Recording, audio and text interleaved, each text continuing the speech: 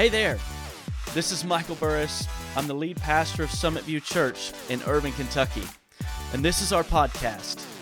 I hope this podcast encourages you, I hope it inspires you, and I hope it helps you to start seeing your life from God's perspective.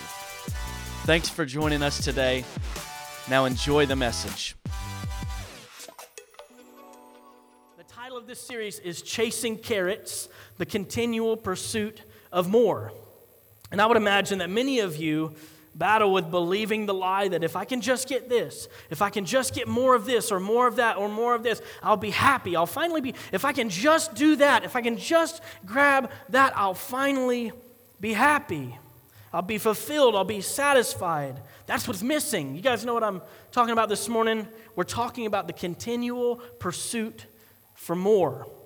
Our series verse is Ecclesiastes chapter 4, verse 6. It says this, "Better one handful with tranquility than two handfuls with toil and chasing the wind." What that's saying is it's better to not have our hands full and have peace. It's better to not be in everything, to be chasing after everything and trying to get everything that we can get and have some peace, than it is to have two handfuls that's followed with toil and chasing after the wind. You got everything that you want, you think you want in life, but you have toil and you're just chasing after the wind, this continual pursuit of more. This idea of chasing carrots, I don't know if you've ever seen it in like the cartoons or the movies. It's that little stick and it's like the fishing pole with the line. It's got the carrot on the end of it, and like the horse or whatever is just constantly walking trying to get it. Like for me, it works better if it's a donut or a Snickers bar. For them, I don't know why they chose carrots. I guess they like that kind of thing. I'll pray for them. But the problem is that the carrot is unreachable. Like no matter how hard they walk at it, the carrot is unreachable. In Florida, I grew up in Florida, and in Florida, dog racing is legal. And there's this place in Daytona Beach that you can go and watch these dogs, run around a track. You can bet on them. And I don't know if you've ever watched them, but these dogs are like fast. They're like real fast. They're just bust out of that gate and they zoom around the track. But what you may not know, if you've never watched it before, is that dog racing, there's this little white rabbit. It's not a real one. They don't use a real rabbit. But there's this little white motorized weird robot rabbit that is hooked up, and it zooms around the track. They have it on this little system that it zooms around this track, and no matter how fast those dogs run, this rabbit is going to run just a little bit faster, and it causes these dogs to chase after it. They chase and they run as hard as they can because they're hoping that they're going to be able to keep up with this rabbit to track it down. But they don't know that it's a trick, that there's no way that they're ever going to be able to catch that rabbit. There's no way that they're ever going to be able to reach that thing that they're chasing. Essentially, these dogs are chasing the carrot. They're chasing that thing more that they're never going to be able to reach. And I believe that more than ever in culture in this world that we have a tendency to be like those dogs. That we have a tendency to chase the rabbit, to chase the carrot that we're never going to catch. We have a tendency to chase things that we're never going to be able to attain and be satisfied with. Today, as we introduce this message series, I want to talk about a theme that I think is more relevant in this moment in history than it's ever been before in the history of the world. We're going to talk this morning about chasing fame. Chasing fame. And I want, when we talk about chasing fame, I want to be known, I want to be admired, I want to be liked, I want to be followed on, I want to be accepted, respected, I want to be famous. Many of you are going to say, well, that's easy for me, I'm obviously not pursuing fame because I'm not famous, but you might actually be surprised at how many of us are. In fact, what I like to call it is that people they have little micro cravings for fame, micro cravings for fame. We want to be known, we want to be loved, we want to be accepted. And you might just find this showing up in your lives in very small, different ways than you expected. For instance, when you overcommit to something because you have this deep need to be liked to everybody, so you sign up for things that really don't belong on your calendar. Micro craving for fame, or perhaps it's whenever you do something and you just want credit for it. Like, I did the work. I want everybody to know that I did the work. I gave. I gave to that. I served there. I want people to know that I served. I want people to know that I gave. I want credit for what I did. Micro cravings for fame. And social media is perhaps the largest breeding ground for the hunger for fame. Some people today will delete a photo. I don't know if you guys know. Some people today will take a photo, they'll post it, and they'll delete it within 5 minutes if it doesn't get enough attention. If they don't get enough likes, they're wiping it. Micro cravings for fame. So some of you guys, you're like, well, I'm above that. I don't even get on social media. But well, you probably have a family in your life. You probably have a child. You'd be surprised the amount of children, the amount of kids, the amount of students that have to deal with this on a daily basis. They might struggle with this. In fact, did some research on this subject, and here's what I found. About 10 to 12-year-olds, their number one goal, their top desire in life is not for financial security, obviously. Their number one goal is not to be rich. It's not for success or achievement. Their number one goal for 10 to 12-year-olds is to be famous. To be famous. And what's fascinating to me as I think back about this subject is how things have changed throughout the years. Like, if you look back through the decades or the centuries, like the nature and the accessibility of fame is far different today than it's ever been in the world. If you go back just a few decades, all the way for centuries and centuries, to be famous before, you had to do something that was significant. You had to be the best in your field. You had to do something that was memorable. And today, you can be famous because of the rise of social media, the rise of YouTube. You can be famous just by creating interesting content. You can be famous for creating silly content. You can be famous for playing your guitar on your sofa. Maybe it's because you're really good, or maybe it's because you're really, really bad. You can be famous for those things. You can be a cute kid. You guys know there's a kid that makes like probably 20 times more money than me, probably more than that. All he does is open toys. He sits there on video and he opens toys. He's got his own toy line now. It's crazy. He was famous because of YouTube. There's this one lady that's famous on YouTube for smashing bread with her face. I'm serious. Look it up. It's the grossest, weirdest thing that I've ever seen. I've seen some doozies, but this takes the cake. But you can be famous for smashing bread. You can be a famous face smashing bread lady. Years ago, you had to do something significant. Now you can smash your face in some bread, you can open some toys, and that's the very reason why so many people have hopes, they have dreams, they have, perhaps this post is going to get hot, perhaps it's going to go viral, people will see it, everybody's going to know, I'll get that blue check mark. That means I'm verified, I got a following. I can post all this stuff and get paid. Somebody need to get paid. I got all these people that like me because I'm going to be known, I'm going to be famous. Now, for you, it may not be big and broad like that.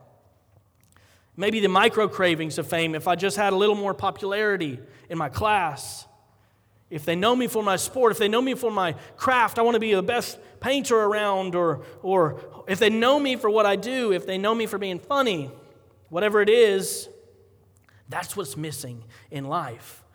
And that's what I need to be happy. Now, let me just make it really clear. It's not sinful, it's not bad to be famous. There's nothing wrong with that. There's nothing wrong with being famous at all. In fact, if you excel in whatever you do, if you're one of the best, if you're the brightest, if you're the incredibly talented, fame is almost inevitable. You can't fight it. In fact, you can make an argument that there are times when God actually made people famous. Genesis chapter 12, starting in verse 1, says, "The Lord had said to Abram, go from your country, your people, and your father's household to the land I will show you. I will make you into a great nation, and I will bless you. I will make your name great, and you will be a blessing." See, fame's not bad. God made this man Abram famous. Then he changed his name to Abraham, and we all know, anybody in this room today knows at least the story of Father Abraham. They've heard about him in one way or another. God made Abraham famous, but there's nothing wrong about being famous. With fame, you can actually leverage that attention. You can build a credible and legitimate following. You can make a real difference. But what becomes dangerous and what becomes damaging is when you pursue fame. Being famous is not bad, but the pursuit of fame, and it boils down to motive. When you pursue fame, you have a tendency to throw away your values, to say goodbye to your convictions, to let your heart be drawn away from God, because you'll do whatever it takes to get where you're going. You'll do whatever it takes to achieve the unachievable dream. And when fame becomes the goal, people become the stepping stones.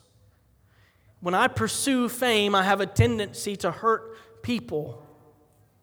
Counselors will tell you actually that fame is traumatic, and that young people, it can be incredibly hard for them to deal with it, even small doses of fame. There's this guy a few years ago named Alex, and he was this cashier at Target that he had 300 followers on Twitter one day, and this girl came through and he was scanning groceries. She thought he was cute, so she put up a video of him scanning some groceries, and the next morning he woke up, he had like 300,000 followers on Twitter, and the next day after that, he was on CNN. He's not on social media anymore, though, because he couldn't handle it. Because it was incredibly hard to deal with. If you don't believe me, if you don't believe the Bible, maybe you should believe Jim Carrey. Okay, Jim Carrey said this. He said, "I think everybody should get rich and famous and do everything they dreamed of so they can see that it's not the answer. Fame is not the answer." So what is the answer? I think in all of Scripture, the person, to me, that had the opportunity for all of the fame in the world, but he got it right, was a guy that we can call JTB, John the Baptist. JTB. John the Baptist, he's a cousin of Jesus. What do John the Baptist and Winnie the Pooh have in common? Their middle name. Oh, man. I can't help it. It's a gift, really. John the Baptist was kind of a crazy prophet. He dressed in animal skins. He ate wild locusts and honey. He probably smashed his face in some bread. He created a following in a crowd. And he said, "Hey, I'm here to prepare the way. You got to repent of your sins, but there's one coming after me." See, evidently John was so charismatic, he was so interesting that crowds started following him. He started growing popularity, and he started having micro doses of fame. But John handled it all well. He handled it so well, and I believe that through his life, through his experience, there are some things that we can learn from him. He can teach us to make some choices that we can use and fight the urge to chase fame, fight the urge to pursue fame. There's 3 choices that I believe we can make to fight that urge. Number 1, we have to choose service over success. We choose service over success. Many of us need to redefine our definition of success. There's this thing that's called the American dream, and we're probably going to talk about it like more next week, but this American dream says you're not successful until you have something to show for it. And the kingdom of God, the kingdom that we belong to as Christians, that we've given our lives to, is completely opposite of that. In fact, many times you won't ever even see your success until you pass away from this earth. That can make it hard sometimes because I need to feel good about it. I need to feel like I've done something and I need to see my success, but sometimes with faith, you don't get to see it. We have to live our lives by faith. Faith that when we do things on behalf of Jesus, that we're making an impact on the world around us, even if we see it or not. We have to redefine success. And Jesus redefined it for his followers in a really funny story. If you read the Bible close enough, you'll find some real doozies in here, some really funny stories. You can find this one in Matthew chapter 20. So Jesus is foretelling his death again because he has to keep telling them over and over because they're not getting it. And immediately after Jesus is done telling about, hey, I'm about to go to a cross, and I'm about to be killed, but I'm going to rise again on the third day, and I'm going to sit in the throne, and I'm king, And immediately after he got done talking with this, I'm going to the cross, I'm going to die. James and John, not John the Baptist, not JTB, not my dog, another John, James and John, their brothers, they had their mama come up to Jesus. When you really want to get something done, you're going to have mama go do it. You know what I mean? Go have mama take care of it. So mama came up to Jesus, and she whispered in his ear, she asked him for a favor. He said, what can I do? She said, when you sit in heaven, can one of my boys sit on one side and the other one sit on your other side? Like after that whole story, I'm about to die, I'm about to get hung on a cross. She's like, I know you're about to die and everything, but can my boys sit next to you when you do? Like when you raise up again? And Jesus was like, whatever. So, and then Jesus called them together because James and John had obviously gotten caught up in this pursuit of success and this pursuit of fame to the point that they brought their mama into it. And now mama's got to bear their burden too. And Jesus had to tell them what greatness was like in God's kingdom. In Matthew chapter 20, starting in verse 25, Jesus called them over and he said, you know that the rulers of the Gentile lord it over them, and their high officials exercise authority over them. 4 important words here. Not so with you. Not so with you. Instead, whoever wants to become great among you must be your servant. Whoever wants to become great must become the least. See, greatness in the kingdom of God is not lording it over people and exercising my authority. It's serving. Success is found through serving. Matthew chapter 11, Jesus said this, truly I tell you, among those born of women, there has not risen anyone greater than John the Baptist. And Jesus could say that with confidence about my boy JTB, because when he was faced with this choice of success or service, this was John's response. He said, I'm just the voice calling in the wilderness. I'm not the guy. I'm the one who came to prepare the way. I'm not the man. I'm just preparing the way for the man. I'm not the man. I'm just here to serve him. See, true success is not defined by what you do. True success is defined by how you live. True success is not defined by what you do. True success is defined by how you live. It's like this.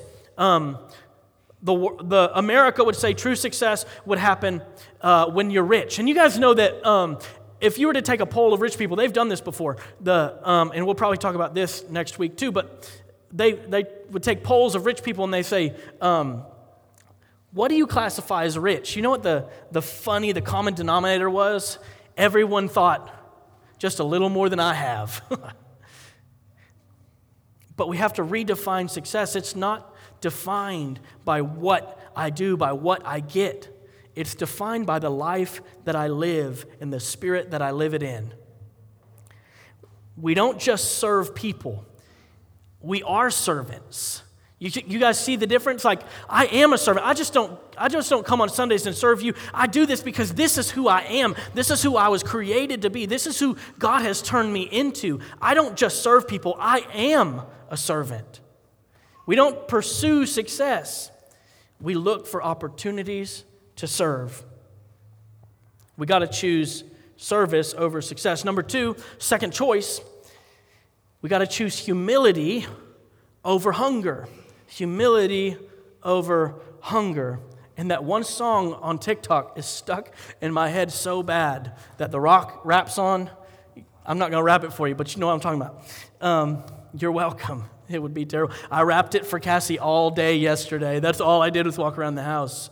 Whatever. It was terrible. But John chose humility over hunger. And when I talk about hunger, I'm not talking about like food. I'm talking about this drive, this tenacity, this stick-to-itiveness. In today's culture, we value that. We almost idolize it. And people are celebrated because of their drive to work tirelessly in order to accomplish the goal of being known.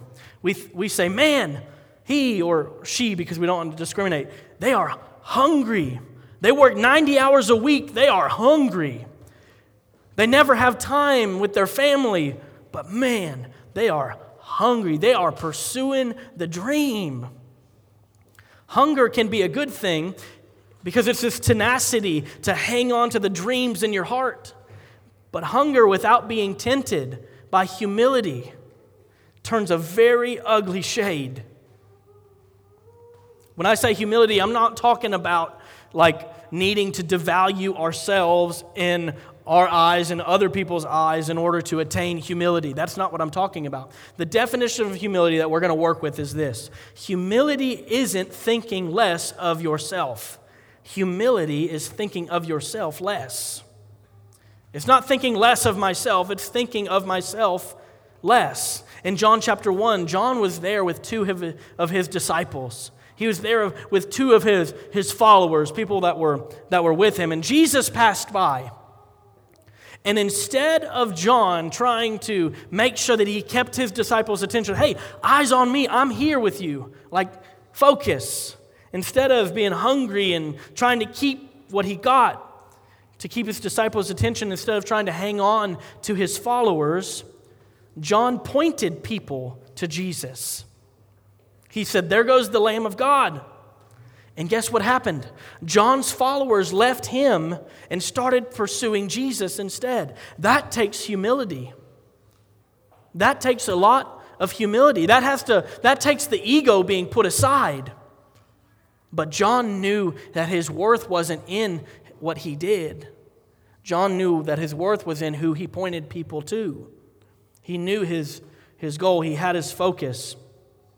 Instead of hungering after fame, John redirected his followers to Jesus. Because in humility, success is not defined as the one who has the biggest following, the most followers on TikTok, the most reactions on Facebook, the most views on your Instagram story. No, in humility, success is defined by values. It's defined by purpose. It's defined by impact. James chapter 4, verse 6, but he gives, talking about God, but God gives us more grace. This is why Scripture says, God opposes the proud, but shows favor to the humble. Guys, your hunger can take you so far in this world, but it stops where it matters. Hunger can get you into the room, but humility will get you a seat at the table. Hunger gets you there into the room. You get to be around the right people, but it's humility that's going to cause you to really rise above the rest. I truly believe that God is looking today to raise up leaders, to raise up people in these days that just aren't hungry. He's looking to raise up people that live to value others above themselves. Because God opposes the proud, but He gives favor to the humble. He gives favor to those who value others' lives above their own. That is the true mark of a leader. So how do we resist the urge to chase fame? Number 2, we choose humility over hunger. And then number 3, we choose His name over my fame. Choose His name over my fame. See, John was faced with this opportunity. He was this opportunity to be recognized or to make others recognize Jesus. John had the option to draw the attention to himself or divert the attention to something greater. And if John the Baptist had been raised in our culture, he'd probably tell himself, well, if I get more followers, I have more influence and I can do something so much greater. I can build upon that. I can get a stream of income, and I can really start supporting the church, and I can, my attention, the craving of fame, I can use it. And I can still point people to Jesus and let them come. But instead, these people came up to John and they said, Are you the one? Are you the one that Scripture talks about for hundreds of years? He said, No. Don't ever confuse what I'm here to do. He said, I'm pointing you to Him, to Jesus, and I'm unworthy to even tie His sandals. See, John had every opportunity to claim fame for himself, but instead he decided to use his fame for a purpose. And after Jesus had made His appearance on the scene, this was John's response. In chapter 3, verse 30 of John, he says, John the Baptist says, He must become greater, and I must become less. We can chase fame for ourselves, or we can commit our lives to live for something greater than ourselves. Fame is a passing thing. Eventually the buzz, the hype, the viral moment, it's going to pass away. But when you commit your life to something eternal, to something powerful, to something that doesn't pass away, it makes a difference. As a Christian, the things that you do today could have a ripple effect on things that happen 200 years from now, and you'll never see it. The actions, the choices that you make today have the potential to affect someone's destiny 200 years down the line. That's the amazing thing about this eternal kingdom of God that we follow, this eternal Jesus that we choose to serve. There's no limit to the potential of impact that you can make on the world, because it doesn't stop with you. Guys, we're not called to be known. We're called to make Jesus known. And when we know that, we're going to stop pursuing fame, and we're going to start pursuing Him and let Him do whatever He wants with each one of us. So in order to fight this urge to chase fame, we've got to choose service over success. We've got to choose humility over hunger, and we've got to choose His name over our fame. Well, thanks for joining us today. I pray that this message had an incredible impact on your life. If you want more information about our church, you can check us out online at summitview.online. We hope we get to see you on a Sunday very, very soon. But until then, have a great week.